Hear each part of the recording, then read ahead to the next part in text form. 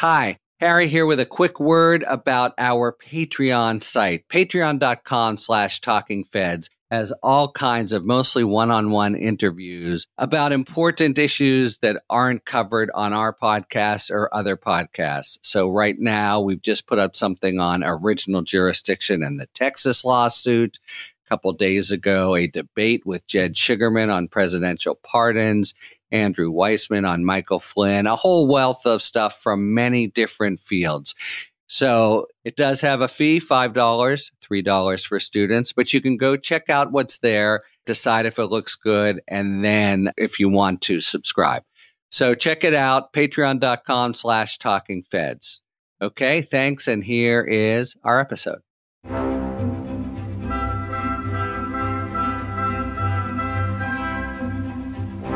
Welcome to Talking Feds, a roundtable that brings together prominent former federal officials and special guests for a dynamic discussion of the most important political and legal topics of the day. I'm Harry Litman.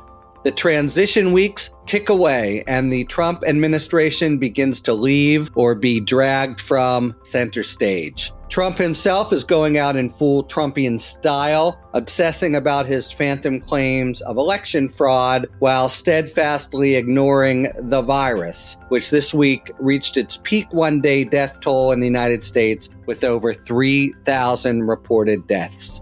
Meanwhile, the incoming administration sustained a legal and political blow before even taking office with the revelation that the president-elect's son, Hunter Biden, has been under federal investigation since 2018 for a series of possible financial crimes involving his business dealings with China. It's not yet clear if the investigations will have legs, but they are serious on their face and at a minimum give Republicans in Congress a bat to beat the new administration with. Biden this week selected nominees for many important agencies, including a controversial Secretary of Defense pick, retired Army General Lloyd Austin, and continues to fill out his administration at a faster pace than his predecessors. But most eyes are turned to the all-important choice for Attorney General, with 4 apparent finalists and the direction of the Department of Justice, which has been so troubled during Trump's years, in the balance. To discuss these developments, we have 3 good friends of the podcast and 4, counting me as I do, experienced veterans of the department who have both the rich vantage point and deep affection for the DOJ, as well as a passionate interest in seeing it return to the respected institution it was when we all worked there. And they are Jen Rogers, a legal analyst for CNN, a teacher at both NYU and Columbia Law School. Jen worked for many years in the United States Attorney's Office for the Southern District of New York, where she served in numerous capacities, including as a Deputy Chief Appellate Attorney, the Chief of the Organized Crime Unit, and a Chief of the General Crimes Unit. Hi, Jen. Good to see you. Thanks, Harry. Great to be here. Andrew Weissman, a distinguished senior fellow at NYU Law School, a partner in the Jenner and Block law firm, a legal analyst at MSNBC, and the author of the recent Where Law Ends, Inside the Mueller Investigation, which if you haven't read yet, you should go out and pick up right away. Andrew, of course, served as a lead prosecutor in Robert Mueller's special counsel's office, and before that, as the chief of the fraud section in the U.S. Department of Justice's Criminal Division. Welcome, Andrew. Nice to be back. And Mimi Rocah, whom it's been too long since we've seen on Talking Feds, but she's been pretty busy. Mimi has worn many hats in her career, including Assistant U.S. Attorney in the Southern District of New York, where, like Jen, she held a number of leadership positions, Distinguished Fellow at Pace Law School, legal analyst for MSNBC and NBC News. But the voters of Westchester County have fitted her for a new, very important hat, the District Attorney of Westchester County, an office she won handily in November and will assume January 1st. So good to see you, Mimi. What do we call you? Madam DA? Honorable DA? What should we call you? Mimi? You still get to call me Mimi, Harry, okay. But to everyone else, yes. So great to be here. Let's start with the charges against Hunter Biden. who says that he just learned about them this week and made them seem like they were limited to tax, but it seems like they're broader than that, encompass many offices. Just for starters, I mean, we only know what they are investigating on paper, but how serious does this look? I think it's important to start with what we don't know. We don't know exactly what's under investigation. We don't know if it goes beyond the one district that has any active investigation. And we don't know if the charges that are under investigation will ever, in fact, lead to an indictment. There's a lot of unknowns. The information, as you point out, Harry, is that there, at the very least, is a tax investigation, which you would think would be the money that he got from various overseas ventures. Was he paying taxes on it? The statement that he issued kind of suggests a defense to at least criminal liability, which is that he had the benefit of tax professionals to give him advice about what should or should not be reported. It remains to be seen whether that kind of defense works. You folks know the way that can work is if you have disclosed everything to your tax professionals and then they happen to give you wrong advice, you may get off in terms of criminal liability. You still have civil liability, but it may also be the case that he didn't report everything to his own tax professionals. So a lot remains to be seen. Or it may be that it's just a factor that DOJ uses not to bring charges that they think they could possibly win.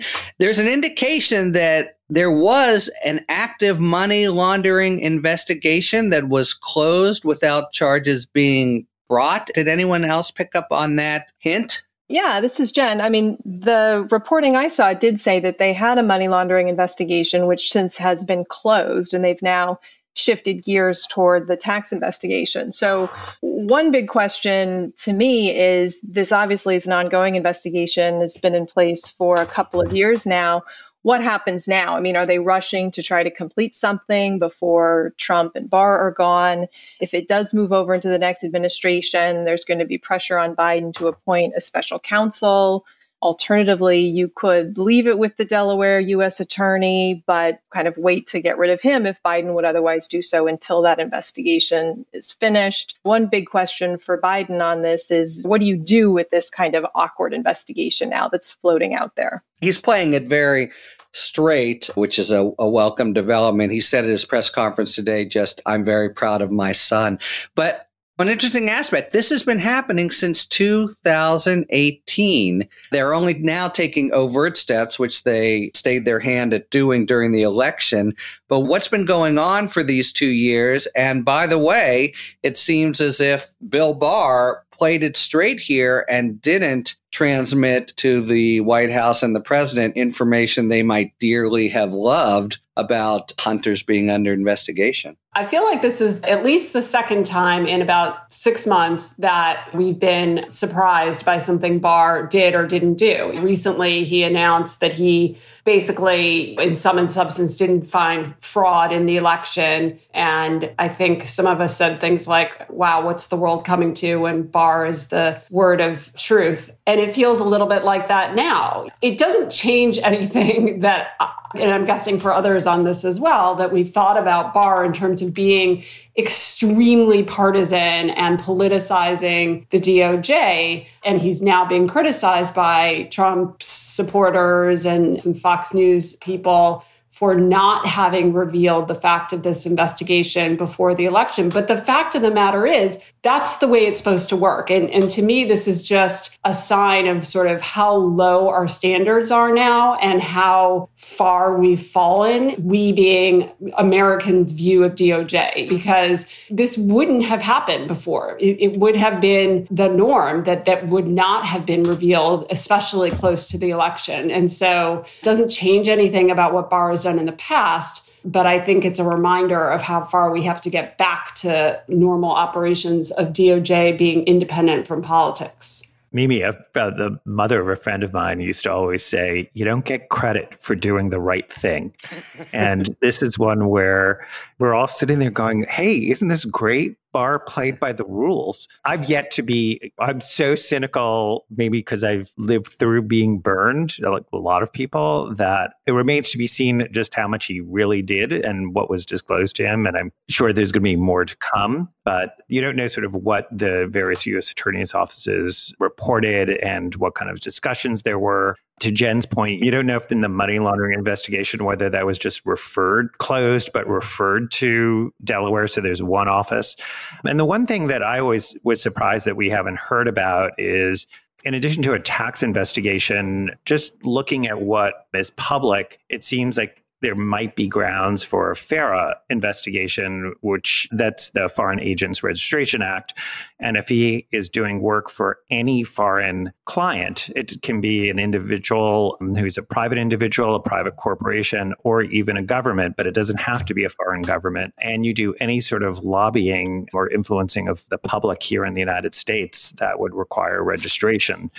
So that could also be under investigation. But I do think the big issue for the incoming administration is, what do you do with the U.S. attorneys who have these sensitive investigations, whether it's John Durham, whether it's the Delaware U.S. attorney? Obviously, by right, the president can dismiss all of the U.S. attorneys who are presidential appointments. It doesn't matter what label they're given, whether they're also given a label special counsel or not. All of that is irrelevant to the president's power to remove. And Bill Clinton famously just asked everyone to hand in their resignation. But the question is whether that's going to look too political when it comes to U.S. attorneys who have sensitive investigations pending. Yeah, it's an excellent point. I remember when all the Clinton U.S. attorneys were asked to leave, a couple stayed for this very reason, because they were presiding over sensitive investigations. And speaking of sensitive investigations, there's also a suggestion, and talk about a complicating factor. We saw this with Trump himself, that there may be a counterintelligence aspect to the investigation of Hunter Biden. And, as we know, those can sometimes A, take years to resolve, and B, be resolved completely under wraps, so nobody even knows what happens. Of course, moving into politics, not our normal safe harbor here, but just the pendency in some way of the investigation means that up on Capitol Hill, they can harp on it continually, right? We had no drama Obama, nothing for 8 years, then total soap opera Trump. But now Biden, who would have hoped to begin and remain clean, does have this chain to bear. And it seems unavoidable that he'll take political flack for it.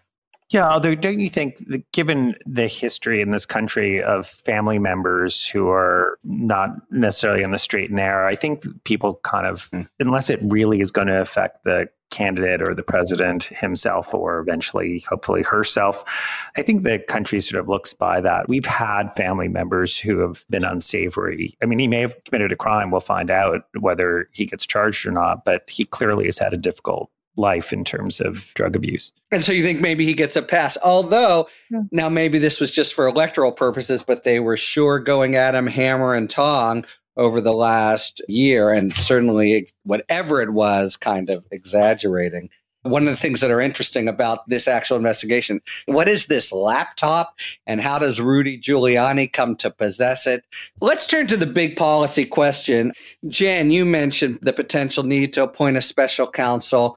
With the special counsel, we had the whole Ethics in Government Act regime that seemed to basically be a disaster when Clinton was investigated with the endless upriver trip of Ken Starr. But then we went back to greater control and internal regulations, which gave the AG and president ultimate control. And that really seemed perfectly ill-suited to the kind of rascal that President Trump was in terms of being willing to just violate norms, if not laws, and meddle all the time. What should happen? I saw one proposal by Roger Painter to maybe there should be some kind of permanent standing special counsel. What regime now, having learned at least 2 lessons, should we be thinking about? How does the country want to handle investigations of relatives or close associates of the president? Yeah, that's the $1 million question, right? I mean, we had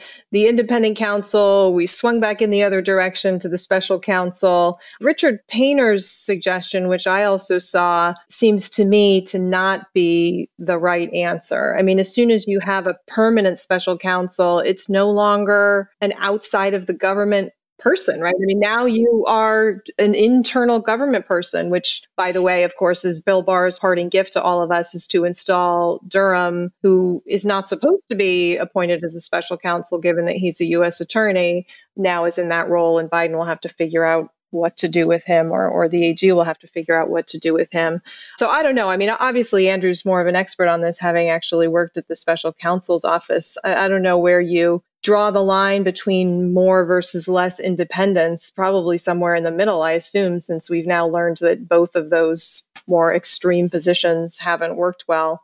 It's just so hard to try to figure out where to go when you're dealing with someone who was as bad as Trump was in terms of busting norms. I mean, I think and hope we won't have another president who behaves that way. So in many ways, you don't want to go too far in trying to rein in future behavior that may never occur. On the other hand, given Trumpism and some of his followers in Congress and so on, I don't know that we can count on that. And he may have done lasting damage that requires us to have laws in place to try to stop it. So I don't know, but I am interested in what Andrew thinks, given his experience actually working in the special counsel's office. I too think it's very difficult to figure out what is the best way for there to be an independent investigation of the executive when it's being done by the executive branch, because we saw the president use his ability to fire the special counsel, or at least the person who appoints the special counsel if they don't fire the special counsel. And we also saw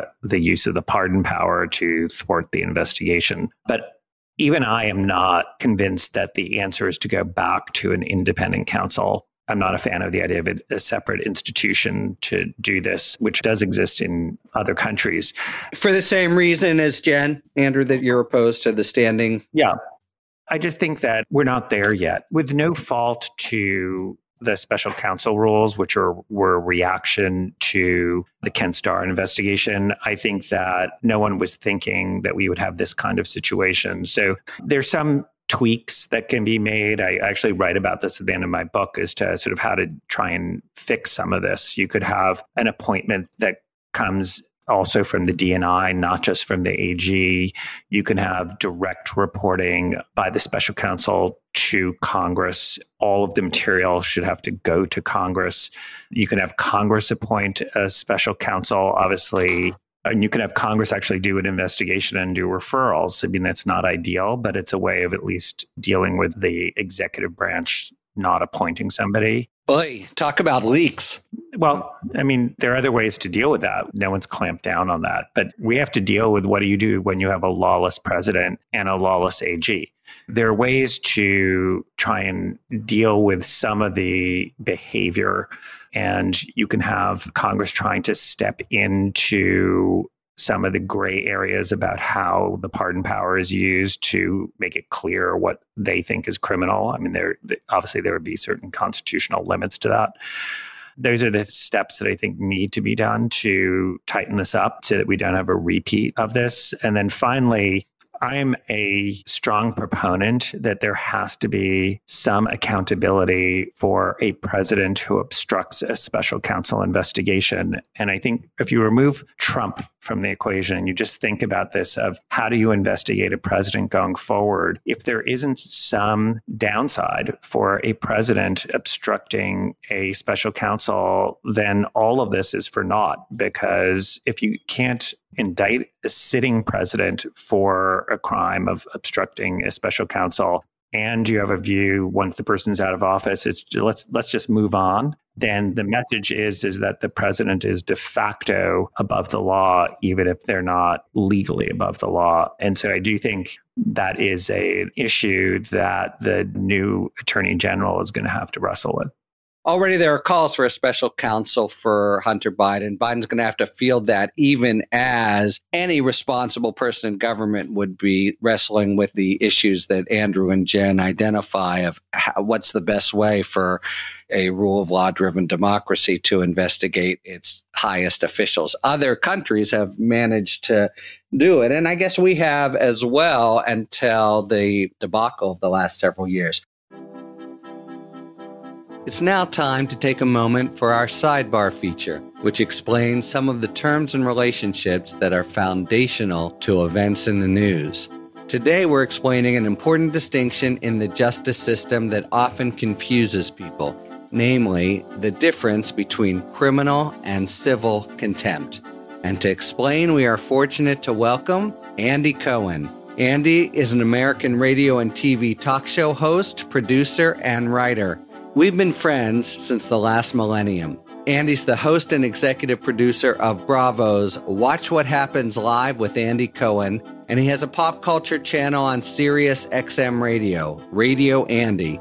He's won an Emmy and 2 Peabody Awards and written 3 New York Times bestsellers.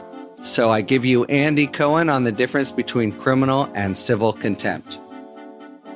What is civil and criminal contempt? A judge yells at the lawyer, "Order, order, order in the court. If you don't settle down, you'll be held in contempt of court."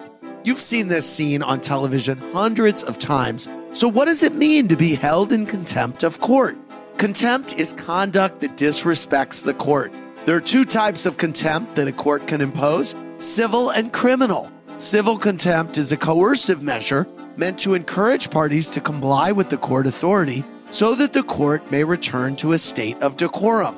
For more serious cases of courtroom misconduct, a judge might charge someone with criminal contempt of court. Criminal contempt is a criminal charge for serious offenses and can even require a jury trial. Judges weigh different factors when deciding whether to hold someone in civil or criminal contempt, including the nature of the underlying court proceeding, criminal or civil, and the severity of the individual's behavior. In order for someone to be charged with criminal contempt, the charges must be proven beyond a reasonable doubt. Criminal contempt can be either direct or indirect. Direct criminal contempt occurs during the court proceedings, such as a defendant shouting profanities at the judge during a hearing. A defendant muttering an obscenity during a hearing, on the other hand, would be considered civil rather than direct criminal contempt because a courtroom disruption is much less severe. Indirect criminal contempt typically occurs outside the court, usually when someone deliberately disobeys a court order or judgment. Movies like My Cousin Vinny make light of disobeying court orders and contempt of court, but in real life, contempt of court can carry significant jail time. So, on behalf of Talking Feds, we ask you to please remember to dress appropriately and be polite next time you find yourself in a courtroom, which I hope is never. For Talking Feds, I'm Andy Cohen. Thanks very much, Andy Cohen, for that explanation. We often, after sidebars, provide the latest achievement of the readers. Today, the latest achievement is not of Andy, but of Andy's son, Benjamin Allen Cohen, who recently won a Golden Robe Award in a 3-way tie for over-the-top adorableness with fellow infants Anderson Cooper's baby Wyatt and Amy Schumer's baby Jean.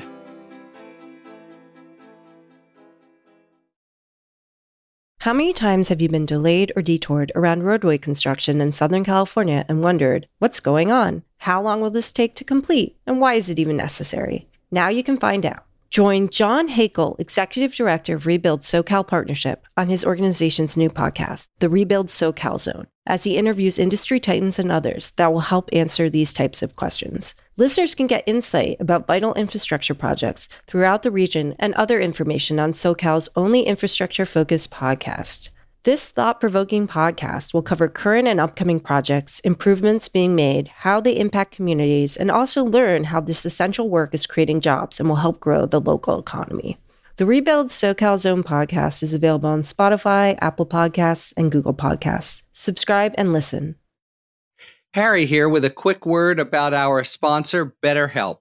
BetterHelp is a counseling service that can assess your needs and match you with your own licensed professional therapist. It's not self-help, it's professional counseling, and it's convenient, accessible, and affordable. And as a listener of Talking Feds, you can try BetterHelp for a 10% discount by going to BetterHelp.com/TalkingFeds. That's BetterHelp.com/TalkingFeds.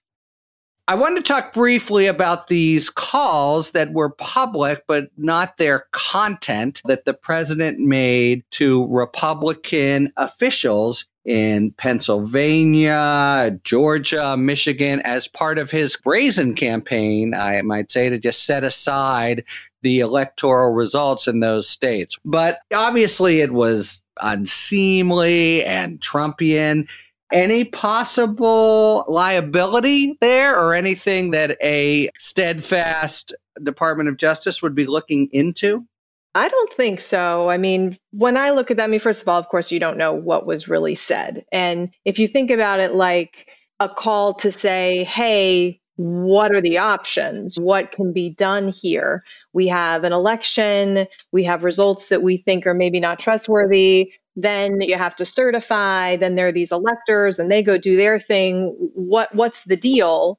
Then I don't see how that could possibly be criminal, right? In the way that if the legislators themselves were sitting around trying to figure out what is it that we have to do? What are we bound to do? What are we not bound to do? Where can we exercise our discretion? So until and unless you had some evidence that he actually was advocating something that's clearly illegal, as opposed to just kind of trying to figure out if there is a way that it can be done legally, then I don't know how you would even open an investigation, frankly. All right. So your verdict is sort of politics as usual, I guess, and maybe that's it. The reason this caught my eye is I'm just wondering if it's one thing, the offenses that Trump has committed the last 4 years, but are we in some kind of special period where tampering with the election might actually cause the DOJ to look into things? I think it's going to really depend on what was said. I completely agree with Jan. If somebody calls and says, look, I'm troubled by this, is there anything legally that you can do? What is the scope of your discretion? Well, let me interrupt you there for Jen and Aaron, because there's at the most benign, there's no doubt he was applying pressure. Right. It's more than, anything we can work together on. So certainly we start with that. Now, that doesn't mean it crosses the line, but.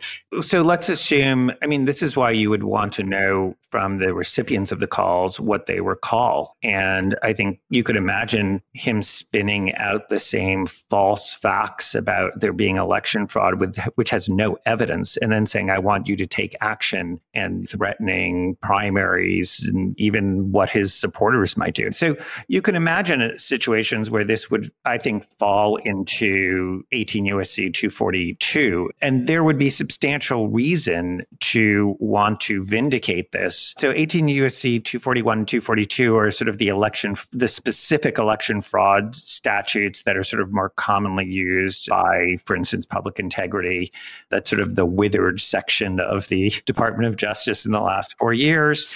And interestingly, those statutes came about because of the freed slaves and being concerned about their votes being tampered with and harassment. And DOJ has put out guidance for many years that says that those statutes are to govern election fraud, which covers conduct intended to corrupt the process by which the ballots are tabulated or election results are certified. So the department has definitely viewed the statutes as covering this kind of situation. But again, depending on, as Jen points out, what the facts are in terms of those calls. But I think an interesting aspect of this is this raises the issue of, can a president sort of pardon himself away from this? Because one counter to that is, well, don't worry, there's always impeachment. So you don't need to, let's say the president can pardon his way out of this. But what do you do with a president who commits a crime between November and January? Exactly. You don't have impeachment is not an answer. Let's assume he was on tape physically threatening violence is the answer, that he then can issue a self-pardon, which, by the way, I'm confident he will do for any and all crimes. And Is it really the case that it would apply to this situation? Again, assuming the hypothetical that the facts would warrant an investigation and or a prosecution. I just think it's also, without sort of getting into the specifics of what might or might not actually be investigated or prosecuted here, this kind of picks up on Andrew's point about impeachment not being an option when the very thing that he was impeached for was this a very parallel fact pattern. And so I just think that cuts in favor of there being some resolution or way of dealing with this now. It's the same calling Ukraine. It could be, right? As we're saying, depending on what was said, it could be a domestic equivalent of calling Ukraine and saying, do me a favor, though. It's really striking. Although one good thing is that unlike some of the things that Trump has done, if you're talking about meddling in the election in these states, there's unquestionably state crimes that would be violated here, right? Oh, excellent point, yeah. If you're going to talk about a violation of 242, there's going to be a statute on point in Pennsylvania, in Georgia, in Michigan, and so on. So those state authorities would really probably, frankly, be in the better position to go forward with such a thing, right? It's their election integrity that's being threatened here. So that is not pardonable, as we know, by Trump. Yeah, he has been in this perfectly protected position, as Andrew said. Oh, you can't indict him. Oh, let's let bygones be bygones. But this does seem like if it's sinister. And of course, he rarely disappoints on those grounds. But if it is, it's both going to the heart of democracy and also not otherwise remediable. I wanted to move into a discussion about the AG selection, not in terms of, hey, who do you like and that sort of thing, but what really are the stakes here for Biden? We've had 4 announced candidates: Doug Jones, Sally Yates, Merrick Garland, and Deval Patrick are under active consideration. Which way do you sort of go? Again, not in terms of your own preference, but what's at stake with the different kinds of choices?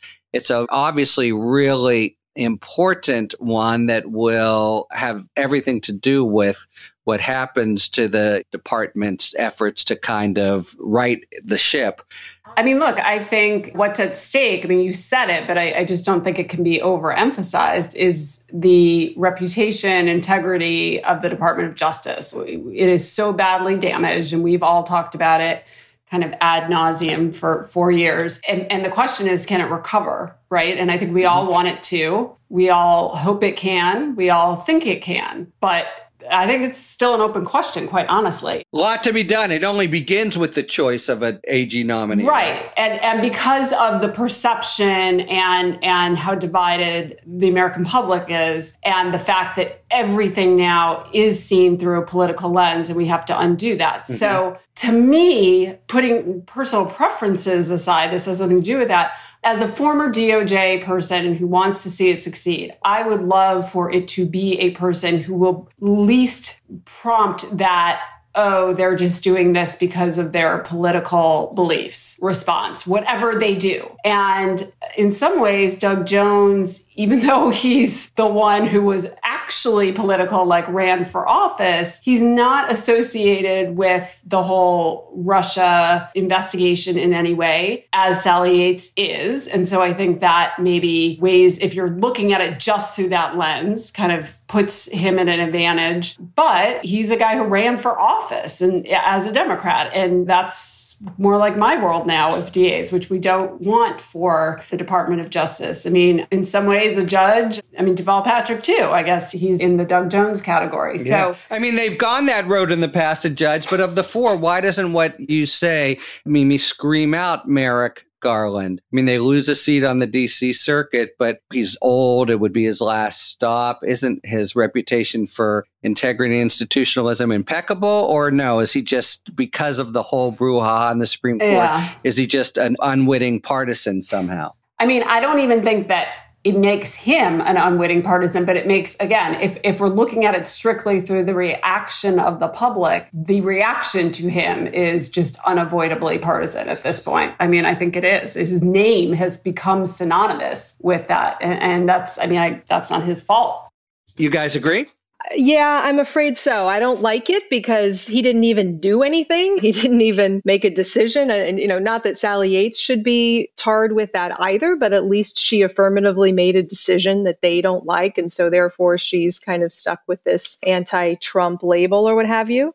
One thing I do like about Merrick Garland, I have to say, and I read it on Wikipedia, so we all know it's true, is that he apparently, after having done all of these amazing things and been a special assistant to the AG, been a law firm partner, goes back to be a line assistant to do complex cases as an AUSA, which is amazing. It's like what Bob Mueller did. I just think that speaks really well to his character and where he wanted to be professionally. But I have to agree with Mimi. I think that once you kind of become a name that is in the mouth of the Trump people, you're just not going to hear anything else for 4 years other than he's anti-Trump and therefore he can't be trusted and everything he does can't be trusted. And you hate to play into that and to kind of give in to their definition of who Biden's AG is going to be. But this is so important. This is so important. I just feel like he's got to pick someone who doesn't have that label. So I basically agree with a slight twist. So first, I think all four of them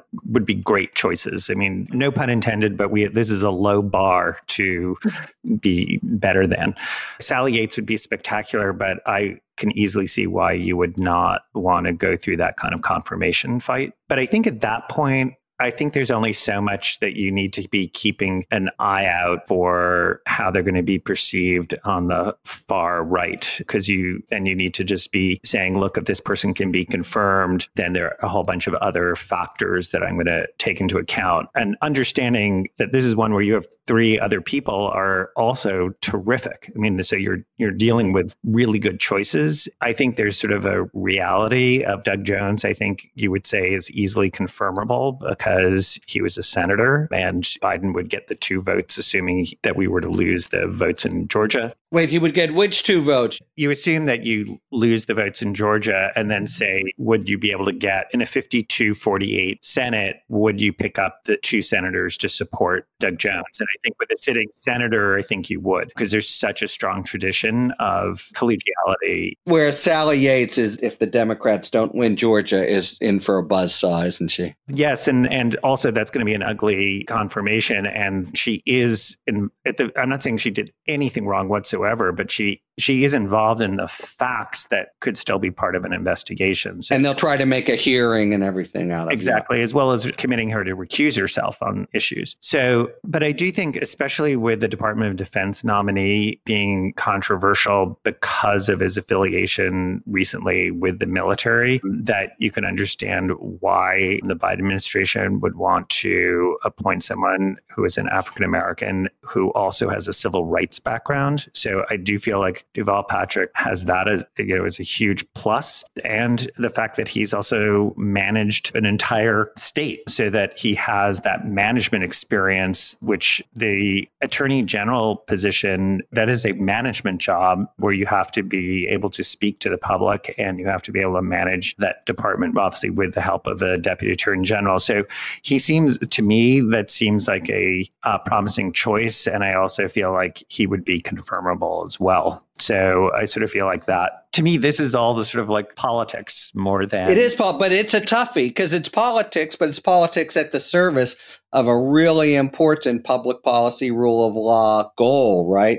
And they do have to do it without knowing about Georgia. Let's just get real. All 4 of these people are rule of law people. I mean, these are all terrific choices. The debate here is not about, how could you think of appointing this person? I think it comes down more to trying to understand either Mimi's point about how will they be received publicly, so you do the least damage to the department, and then how you get them through the Senate. Maybe. I mean, I'm not sure, Andrew. Obviously, they all do vault easily over the bar, as you named it, but who the attorney general is and how he or she manages things is really going to matter. I'm reminded now of Clinton, who, remember, he had 2, Kimball Wood and Zoe Baird, like miscues, and then I think he wanted to just show the person would be as independent as possible, and I'm sure he would count it as a mistake that he eventually chose Janet Reno because she was so arm's length from from him. I'm not pointing to one or the other, but I don't think the fact that all four of them would be way better or would be rule of law people is sufficient given the challenges that are there. It's a toughie. And that's not even thinking about the other political considerations, including within the party that he has. Well, one more thing I was going to say about Patrick is the one thing that I do want, or the two things, is really deep department experience and true prosecutorial experience, which is one thing that we've been missing. I mean, at one point, I think one of them is left now, but we had the three people at top DOJ who have never been prosecutors before, which is preposterous, right? And all of these four had, but Patrick not for very long, and not at the level that you would hope for if you were building a perfect AG. I don't know. I mean, you look and these are four amazing contenders, and then you start to pick at it. And I don't know that there's a perfect person who kind of meets all of the criteria, although some of those criteria are unfair, right? But this is an excellent point. It's sort of what I'm saying. So take Patrick. All of us know from having been in the department, the Civil Rights Division is a little bit an enclave unto itself. It's got its own kind of culture. He's very strong for that. But is he the person to lead all the criminal division, organized crime? Maybe yes, maybe no. That's all. But I do think they've got a lot to sweat about in making this final decision.